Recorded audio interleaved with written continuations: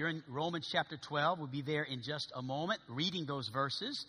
Last week we discussed prayer, as was mentioned a moment ago, and I've been encouraged because I've had several that have come to me and said, "Preacher, we are so excited about the prayer team getting ramped back up, the prayer line moving forward." This week, Lord willing, is the date that has been set aside to get the new phone system, which should put our prayer line back up. And then by the first of the year, we pray that we'll have much of what we have had, we talked about, back in full function. And so if you're, I encourage you to do this. I had someone ask me this week, "Hey, can we go ahead and start praying with someone?" And I thought, no, you can't do that. It's not time yet. You can't pray with somebody yet. And I scolded that person and told them, I can't believe they're trying to get ahead of the situation. No, I didn't. I said, yes, you can pray with somebody early, okay? So, it might be cool if you feel led to call somebody you know and say, look, let's just try. Let's start this, Monday through Friday, let's call one. What's a good time for you? What's a good time for you? Let's spend 5 or 6 minutes praying each morning. That would be a good thing to kind of get ready for what is coming after the first of the year. So I was excited about hearing some really neat things about the message on prayer and the prayer team that we're going to be starting soon. Now, I've been looking forward to this message. I believe this is timely with our services going to 2 morning services. I think it's going to be the second or third Sunday of the new year. And with all of that kind of coming together and being organized, and we're going to be recruiting workers in the month of December, the very first of the year, asking you to identify places you can serve. Of course, the idea is to choose to worship either at 9 o'clock in our service like we are right now. We're worshiping together. We're attending the corporate gathering together. There's music. There's preaching. There's a few announcements. And we pretty much enjoy this time for about an hour and 20 minutes or so, an hour and a half, here in the auditorium. Well, when that goes to 2 services, we're encouraging our congregation to serve in one and to worship in the other. All right, so you choose kind of one or the other time to serve.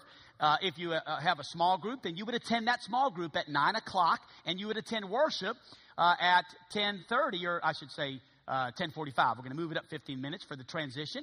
And then, of course, the evening service will just become a small acoustic worship service in the music room. And we've had a lot of meetings about that and discussed that. We'll give more information about that. And we'll get in the groove of the new schedule, which is not a whole lot different than the old schedule, to be honest. It's really just the idea, the concept of being able to serve on Sunday mornings in a ministry, because you need that opportunity. And here's why. Because God has uniquely gifted you for His service. You see, what has happened is oftentimes I think we have somehow gotten the idea that clergy is to serve and laity is to sit. And it's easy to get into that rut. It really is. It's just super easy because, this is our job, and this is what this person does. This is what the pastor does. This is what, Miss Sonia does, or this is what a worship leader would do. Or they are gifted in children's work, so they teach in the children's ministry. But me, hey, I'm a businessman, or I do this, or I do that, or I've got some things I do, but I just basically go to church, and I sit, and this is kind of my time to get filled up and to get ministered to. But we miss it because God doesn't differentiate the clergy from the laity when it comes to serving Him. That's a man thing. I don't know where it started. I don't know how it got started, but I want to put an end to it just in case it is present at all in our church. God does not separate clergy from laity when it comes to being in the ministry. I'm probably guilty at times of saying, God called me to the ministry. Well, wait a minute. God called all of us to the ministry. Every single person under the sound of my voice is in ministry. Let me go farther than that and say this. You're in full-time ministry. If you're a plumber, you're still in full-time ministry. If you are a Christian, if you believe in Jesus and you've accepted Him as your Savior, you are an ambassador from heaven with a commission to spread the gospel in your workplace. And there's I could go in a lot of different directions with that. But we're about to read in just a moment what the Lord calls, get this now, stay with me, our reasonable service. God calls something reasonable service. In other words, literally interpreted, He would say this: It's your logical ministry. It's just logical that everybody who is a Christian would do ministry. You know, I believe so many Christians are floundering in their Christian life. I really do. I see that not only in our church, I see it in other churches. They just don't seem to be fulfilled. There's not that true fulfillment. And many are wanting to know, what does God want me to do? And you hear this often, you know, I just don't feel connected. And I know that sometimes can come through small group, or as we called it, Sunday school. I know that can come through those things. But can I tell you, the best way to be connected to church is serving in the church. And that's where true fulfillment comes. I don't want to sit, soak, and sour. I want to serve. That's what I want to do. I want to serve you. And I believe that you have a place here to serve the Lord in. And so here's the question this morning. Do you have a ministry? Do you personally have a ministry? Now I want you to think about that for just a minute. Specifically, defined, clear ministry. This is what I do through my local church. Regularly, I'm devoted to it. I'm committed to it. I'm disciplined in it. I don't miss it. If I do miss it, I find somebody else to take my place. Do you have a ministry? I believe the hour in which we are living in, church, is desperate. The hour in which we're living in is ripe. And I believe we can have a revival that cannot be explained in the city of Hot Springs. I believe there is rumors and tumors, if you will, of a working of God in our city amongst God's people. And I'm convinced that we as a church cannot sit by unconcerned and apathetic about what God wants to do in the city of Hot Springs. And so I am seeing today, in spite of all the sin, in spite of all the debauchery in our country, I am seeing an awakening hunger to spiritual things. I'm seeing that in our congregation. There seems to be, I'm seeing that in me. An awakening hunger for spiritual things.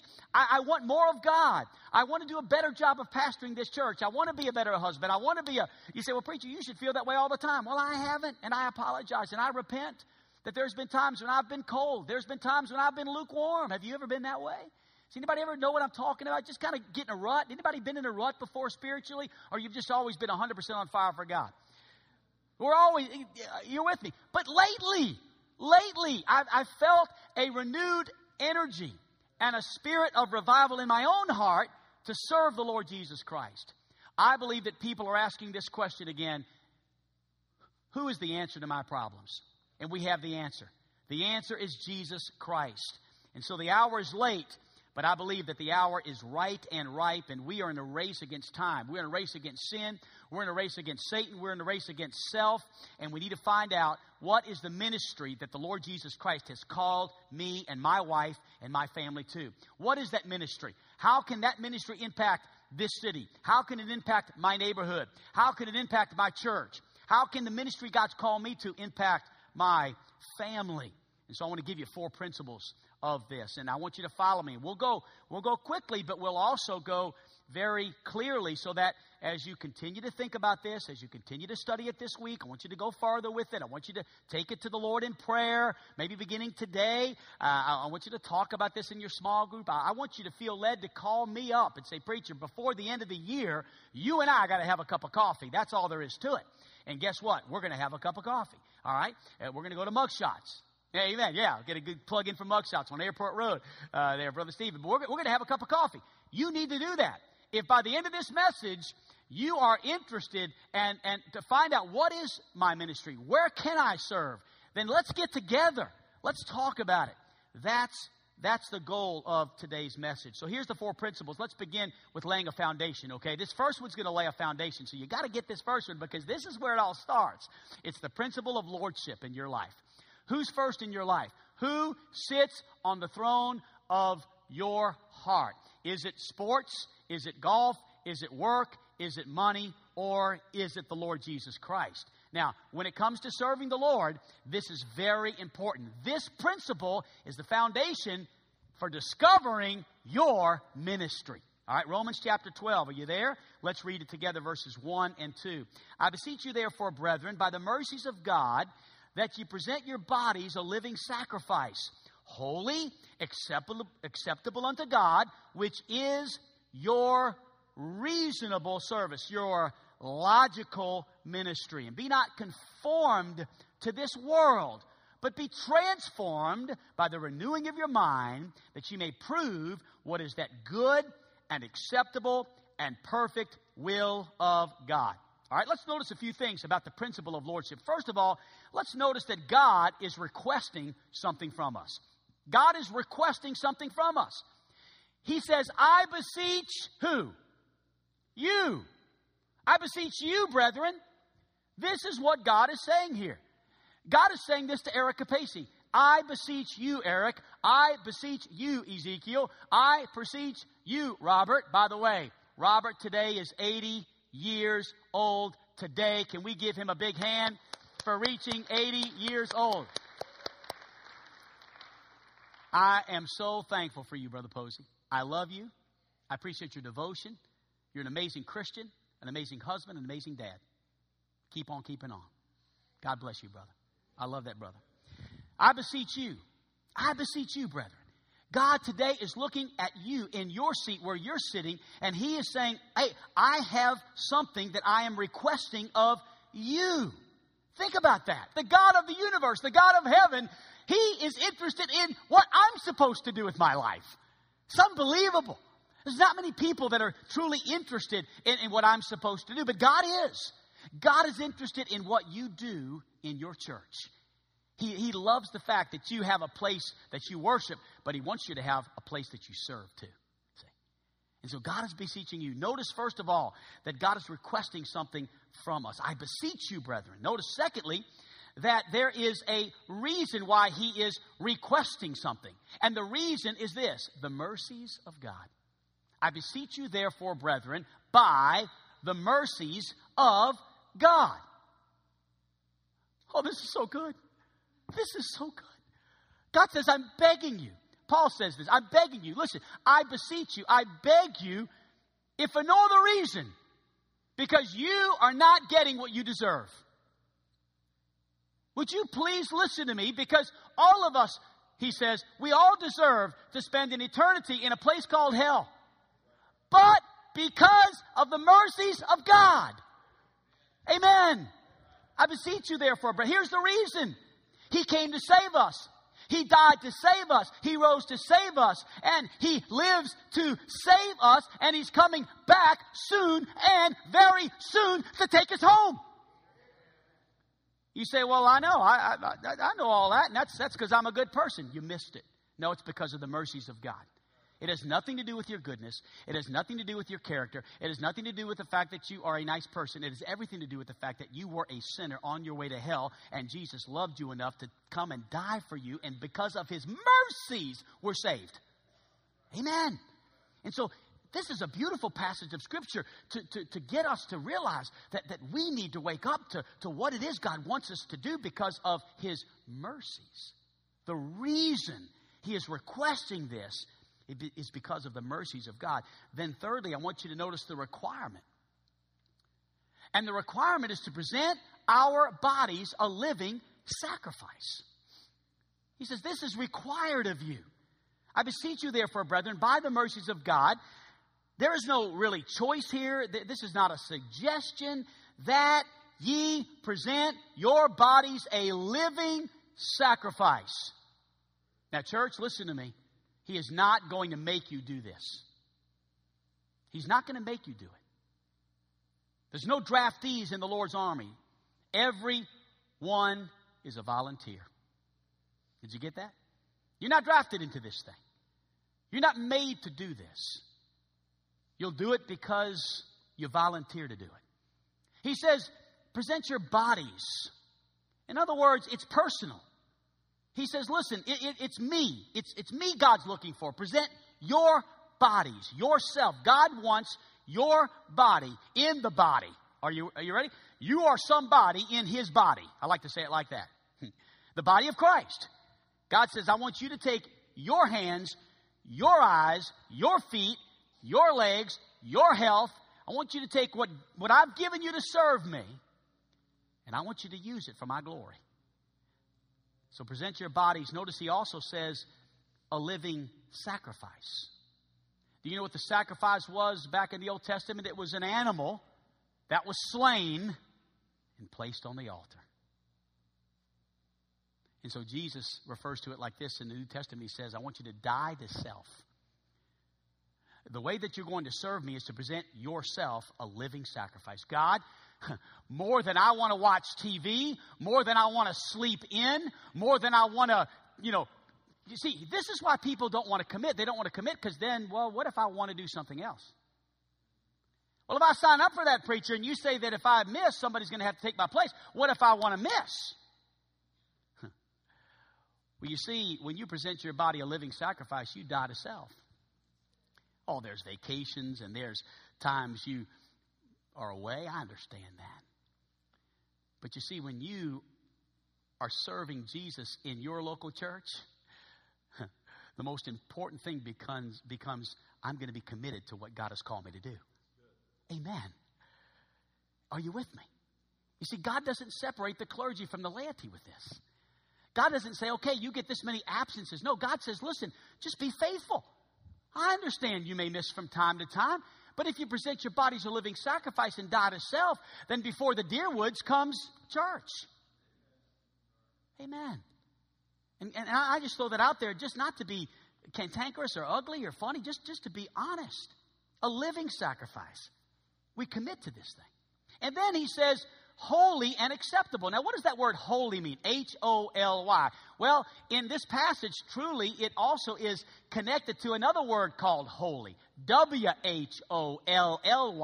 In other words, holy and acceptable. God does not accept a half of commitment. You see, W-H-O-L-L-Y means God wants 100%. God's not interested in you saying, well, God, I'll tell you what, I'll halfway commit to this thing. I'll sort of do this. Well, God, I'm okay as long as. No, God says, hey, I want you to be completely and totally consecrated to the ministry that I have called you to.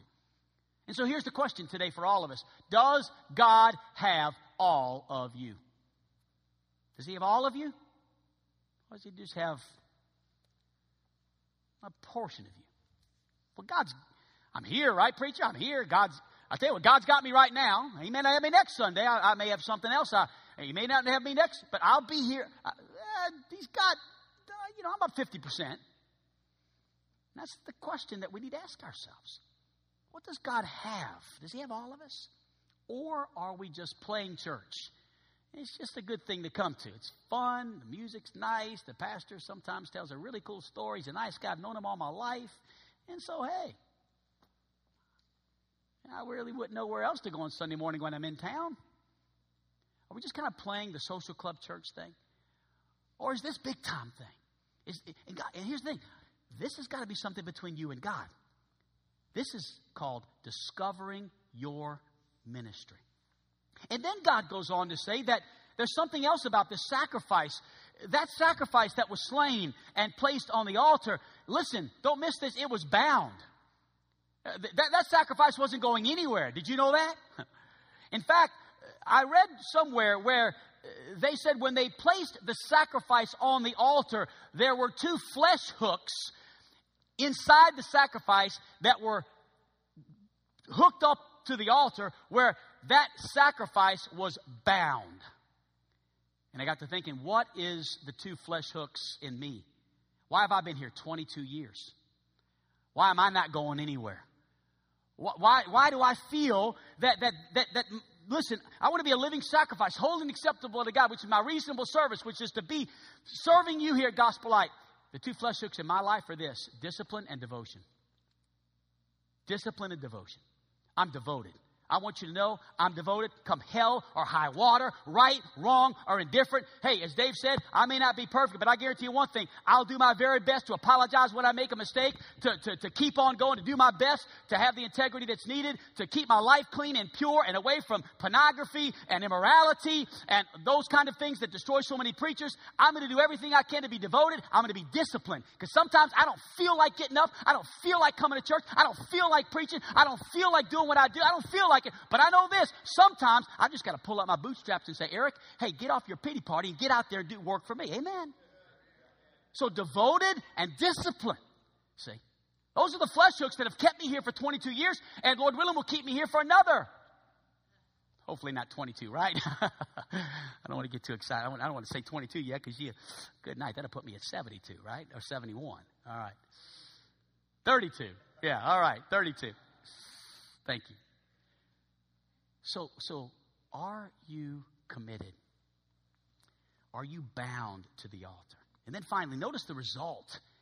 What is the result of this going to be? Well, if God is requesting something of me, and then the reason is the mercies of God, and the requirement is present your bodies a living sacrifice, then what is the result? The result will be, verse 2, look at it. And be not conformed to the world, but be transformed.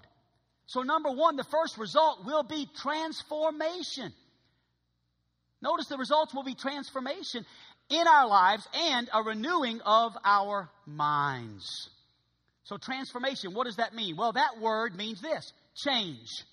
Are you with me? Change. That means whatever right now is causing me to be in a rut spiritually, in a rut serving the Lord. I'm just kind of, I hate to admit it, preacher, but I'm a sit, soaker, and sour. I'm not really serving right now, but I want to get out of this rut. Well, you need a change. You need a transformation. Hey, let me give you the long, fancy word for it. Metamorphosis. Hey, you've heard about the butterfly, right? Or about, rather, the caterpillar, right? The caterpillar and then what? The cocoon, right? And then the butterfly. What is the inner nature of the caterpillar? It's the butterfly. That's the true inner nature of that. It may look like a caterpillar, but in reality, that caterpillar is going to become a butterfly because that is the true inner nature. The metamorphosis that takes place in a caterpillar's life turns out to be a beautiful monarch butterfly. What is the inner nature of you and I? Jesus Christ. Jesus Christ is in me. And guess what the devil doesn't want to happen? The devil doesn't want my inner nature to come out. Because if my inner nature, which is Jesus Christ, who is in me, the hope of glory, if Jesus comes out, then this world's going to see a difference in my life. I want my life to be a light to those around me. I want my life to be that roadmap that says home. I want my life to be a beacon on life's raging sea. I want the world to see Jesus when they look at me. And when the world looks at me, do they see Jesus? And when the world looks at me, what do they see? Do they see hope? Do they see love? Do they see charity? When the world looks at me, what do they see? I'd rather see a sermon than to hear one any day. I'd rather one should walk the walk than merely show the way. The eye is a better pupil and more willing than the ear. Find counsel is confusing, but example is always clear. And the best of all the preachers are the ones who live their creed, for to see the good in action is what everybody needs. I can soon learn how to do it if you let me see it done. I can watch your hands in action, but your tongue too fast may run. And the lectures you deliver may be very wise and true, so I'd rather get my lesson by observing what you do. For I may misunderstand you in the high advice you give, but there's no misunderstanding how you act and how you live. You see, what this world needs is to see Jesus in our lives. Jesus, the metamorphosis, it happens. It's an explosion. It's like, what is going on in their life? They're so different. They've been transformed. Now, how were they transformed? All right, by the renewing of their minds. It's all in how you think, church. You see, God knows how important it is that we think in a biblical pattern. Look at the next verse. I just saw this morning. I wasn't going to even use verse 3 in my sermon, but then I read it this morning again, and it says, for I say through the grace given unto me to every man that is among you, not to think of himself more highly than he ought to think, but to think soberly. I saw that word 3 times, and I thought, that is how God renews our minds. We humble ourselves. We're not a big shot. I'm not a big name preacher. I'm not a big shot preacher. I'm not some guy that deserves to be up here. I'm a sinner saved by the grace of God, that because of the mercies of God, I just get blessed enough to get up here by His grace and speak. And listen, church, we don't need to think of ourselves more highly than we ought to think. Well, I'm not going to work in the nursery. I own a company. That's where you need to be, changing diapers in that nursery. Well, I mean, I don't want to stand out in the parking lot. It's cold out there, wearing one of those funny-looking yellow jackets. That's, good night. I make 6 digits. Well, humble yourself and stand out in the parking lot and open doors for people driving cars that in the 1970s. Amen. I know it's been a while, but it'd be good for you. Hallelujah. Humble yourself. Well, I don't want to stand by the door. Well, the Bible says I'd rather be a doorkeeper in the house of my Lord. Just stand by the door, pass out flyers. But I'm better than that. That's your problem. You see, you think too highly of yourself. Listen, church, do you know where we'd be without Jesus? And so we got to renew our minds. We got to get off this thing of, well, I really don't know where I want to serve. What kind of position do you have where I'll get noticed? What kind of position do you have? Is there anything I could do around here where I'm the decision maker? You know what? Let's just find out what our spiritual gift is, and let's get plugged in to that place, you see. So the result is transformation and renewing. I got to go quickly. I've taken too much time. I got 10 or 11 minutes. Are you ready to go fast? All right. Then there's the principle of membership. The principle of membership. Now, what does it mean to be a member of Gospel Light Baptist Church? I don't normally do this, but in just a moment, we'll have a family joining our church. In fact, they'll come. I'll introduce them in just a moment. But John and Sandra Souter, right here, are going to be joining our church. So here they are, going to be new members in just a few moments. We'll recognize them as new members here at Gospel Light. So what does it mean to be a member? Folks ask that question. What does it mean to be a member? Well, all of you, many of you, most of you are members. Not all of you, but most of you are members.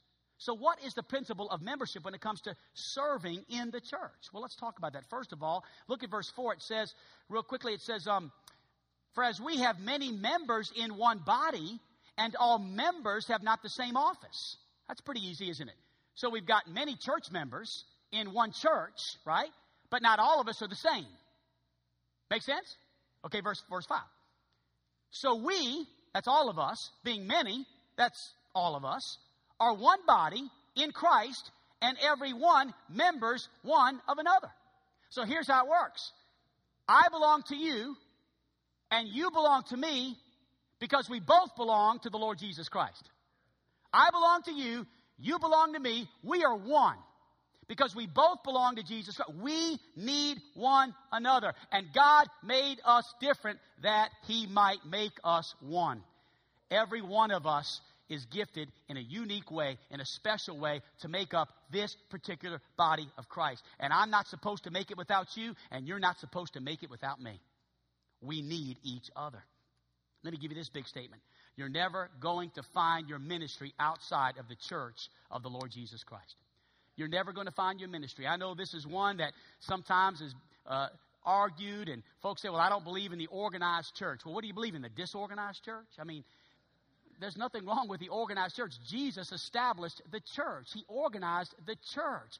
It is an organism. It's alive. It's well. The gates of hell shall not prevail against it. Yes, there is a universal church that we all belong to who are saved, but there is also a local church, individual churches. That's why there are many churches in Hot Springs. Why? Because we can't reach everybody. They have unique giftings and maybe a unique way to worship. And there are churches that people say, you know what, I like this church, and others that say, I like that church, but we're all one.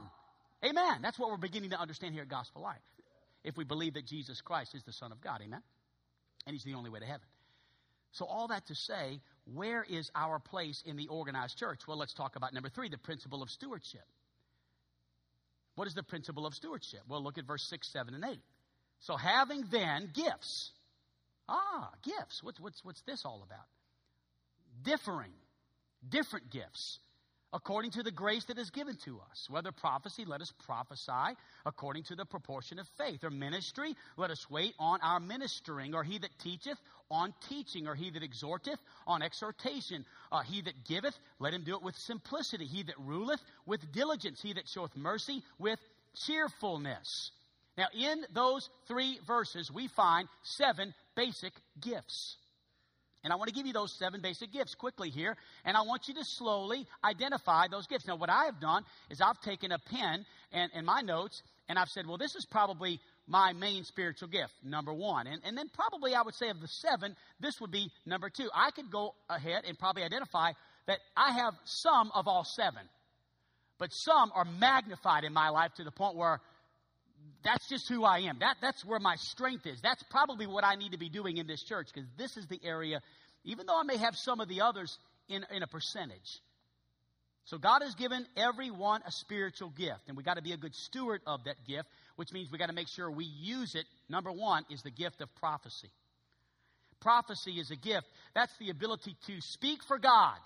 That's probably my number 1 gift. The ability to preach, or the gifting to stand in a congregation or in a jail, or maybe to preach in a nursing home, or to preach at a youth conference, or maybe a revival meeting, to preach, to speak, to prophesy, you see. Maybe in a camp somewhere where God's called me to preach. Number 2 is the gift of ministry. That means simply this, serving. I think all of us have that gift to an extent, but listen closely, because serving can be in every single gift. I can preach this morning and I'm serving you a message. I'm serving you a meal called a sermon, right? But yet this type of ministry is serving, such as possibly maybe serving on as a deacon, or serving as a volunteer secretary, or serving in the bookstore, or serving in a benevolence fashion, maybe helping in this area, serving as a choir member, serving as an usher, serving in the church in a particular area that can be identified maybe in one of these other gifts. Then there's the ministry of teaching. The ministry of teaching. There's many ways to use the gift of teaching. You can use it in small group. You can use the gift of teaching maybe in a Christian school. You can use that gift of teaching in a setting where, as a member of our church, you are teaching girls maybe in a how to be young ladies, men how to be men. I mean, there's a lot of ways to use the teaching gift. You could use the teaching gift by speaking at particular times, maybe to a portion of our church. In an equip group about marriage or finances. Teaching. You love to teach. That's something God's given you the gift of. Teaching. Lots of ways to use that gift. And then there's the gift of exhortation. This gift is the gift that God gives us to encourage people in the Lord, to get people fired up. The gift of exhortation. A lot of times we find that counselors have this gift in the church. To just get folks believing in themselves again. Hospital visitation. Someone who can walk into a room in a hospital and just encourage someone who is not doing so well. And when you leave that room, they feel like it's okay. The gift of exhortation. Do you have that gift? It's an encouraging gift. It's an exciting gift. And usually it's a gift that gets people fired up. What about the gift of giving? All of us have the obligation to give, but some of us have been given the ability to make money. I wish that everybody realized they had a responsibility to give. But those of you who have the gift of giving can help us to make up for those who don't give at all. Because you can give more. And you've just been given that gift. And you've been given the gift and the ability to make more money and to give more money. And that is a gift. And I like to call it, it's kind of the over and above giver. This person loves to give over and above. And they can make a lot of money, but they love to give a lot of money. And then there's the gift of ruling. This is someone who's not a boss, but someone who's organized. He's someone who can lead a committee. This is someone who maybe could be on staff at our church or be in a leadership role. This would be maybe a coach. Coaching is a gift of ruling, not bossing, but coaching takes a lot of organization. It takes a lot of skill. Coaching, heading a committee. Then there's the gift of mercy. This would have to do with hospital visitation or benevolence or the bus ministry. That's a gift of mercy. These bus workers, you wouldn't believe where they go and some of the places, some of the people they minister to. The gift of mercy could be lived out in a nursing home ministry. The gift of mercy. I like how Bill Gothard illustrated these gifts in the body of Christ. He said this, he said, just for a moment, think with me about a lady who brings out a pie to a table, and we're all sitting around this table, and we've got different gifts, right? And so this lady brings out the pie, and she puts the pie on the table, and the pie falls off the table and splatters on the floor. And the person with the gift of prophecy says, you know what, if that pie wouldn't have been so close to the edge of the table, it wouldn't have fallen off. And the person with the gift of Ministry says, or serving says, oh, listen, that's okay. Let's just pick it up and we'll get it cleaned up and we'll just go on with dinner. And the person with the gift of teaching says, let me give you 7 ways how not to let a pie fall off of a table. And there's someone with the gift of exhortation says, hey, it's okay. It's just a pie. It could have been the whole meal. Let's eat. And the person with the gift of giving says, oh, here's some money. Go buy 10 pies. It's fine. It's just a pie. It's a few dollars. Here, take some money. Go to the store, get some pie. And the person with the gift of ruling, or as I said, coaching, organizing, says, go get the mop, go get the broom, go get the water. Let's get this cleaned up. Let's go. It's going to take all of us. The person with the gift of mercy says, oh, that's okay. It's not a problem. It's just a pie. God bless your little heart. We need all those people in the church. You see, everything that happens around here will be attached to all 7 gifts. All 7. You see, right now, as I administer the gift of prophecy, of speaking God's word, you are administering a gift as well. There are things that you are doing for this church that I can't do as good as you can do. And so as you begin to identify and say, hey, preacher, that cup of coffee, when can we have it? I want to find out what's one of these. I've got some questions. I really do. We've got a spiritual gift test that you can take. We can go further. You may have already taken that test. You may already know. I may have just gotten into this list and you said, that's me. I need to find out where preacher, where this church, where gospel light, where the elders, what would they advise me to do with this gift that God's given me? And then finally, there's the principle of fellowship, and I'm done. Right on time. The principle of fellowship. Would you look at it with me in verse 9? Let love. Oh, there she is again. Isn't she beautiful? Isn't love beautiful? She always comes up, doesn't she? Let love be without dissimulation. Abhor that which is evil. Cleave to that which is good. Be kindly affection one to the other, with brotherly love, in honor, preferring one another. Not slothful in business, fervent in spirit. Look at these 3 words. Serving the Lord. Rejoicing in hope. Patient in tribulation, continuing instant in prayer, distributing to the necessity of saints, given to hospitality. Here it is. We need to learn in this principle of fellowship to serve the Lord in the spirit of love. Serve God in the spirit of love. Hey, church, we're all different. God made us different that He might make us one. And we need to serve Him with love, with compassion, with understanding. We need to realize that when you put these 4 things together, lordship, membership, stewardship, fellowship, when you put those 4 things together in the spirit of love, this church is a strong and healthy church. I'm not saying this one is yet, but I'm saying this church right here in Scripture would be a strong and healthy church. So I ask you the question in closing. There is something God wants you to do. What is it? God wants you to be a living sacrifice. So you can prove what is that good, what is that acceptable and perfect will of God. Some of you already are pretty plugged in and you've kind of got that place that you're serving.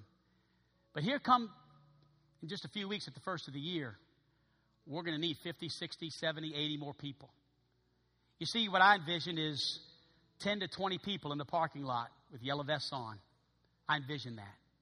I envision every guest that comes on the property for the next 20 years to be amazed at just how there were people everywhere serving the Lord. You didn't have to look for anybody. You didn't have to try to find somebody to ask a question. There was just so many people everywhere. And nobody was just sitting. Everybody was serving. You see, when we come in this building, I want you to really have a good experience. I've asked Joe and Joel to make sure that our worship team is prepared and they've prayed and that they've had meetings. And I just don't want you to come to church and get a meal that's half cooked. I don't want to preach a message where you have to say, wow, looks like preacher just kind of, I don't know. He didn't really use much Bible. He just told a bunch of stories. I'm not getting fed here. Oh, listen, I hate those words. I don't want that ever be said. I've heard it before. And I've asked God, Lord, if I did not feed that family, God forgive me. My number one job is to feed and lead the sheep of God. And I just want you to know, when you come in this building, my goal every Sunday morning is that you have a delicious meal served in a beautiful atmosphere that you can feel as if this is a sweet place to worship. But can I tell you something? I need you to serve. Listen, folks, if that's all we do, we're pretty selfish, aren't we? If all we do is just come to church and say, feed me, preacher, feed me, give me something good. All right, yeah, not bad. Give you about a 9.3 today, not bad, good. And we just take off until next Sunday. What kind of difference do we make? Are we really impacting this community? Are you really discovering your ministry? God has a place for you to serve. I can't wait to see you in that place. I can't wait to see you in that place. And by the first of the year, my prayer is that everybody who calls themselves a member of Gospel Light has a place. Let's bow our heads, shall we?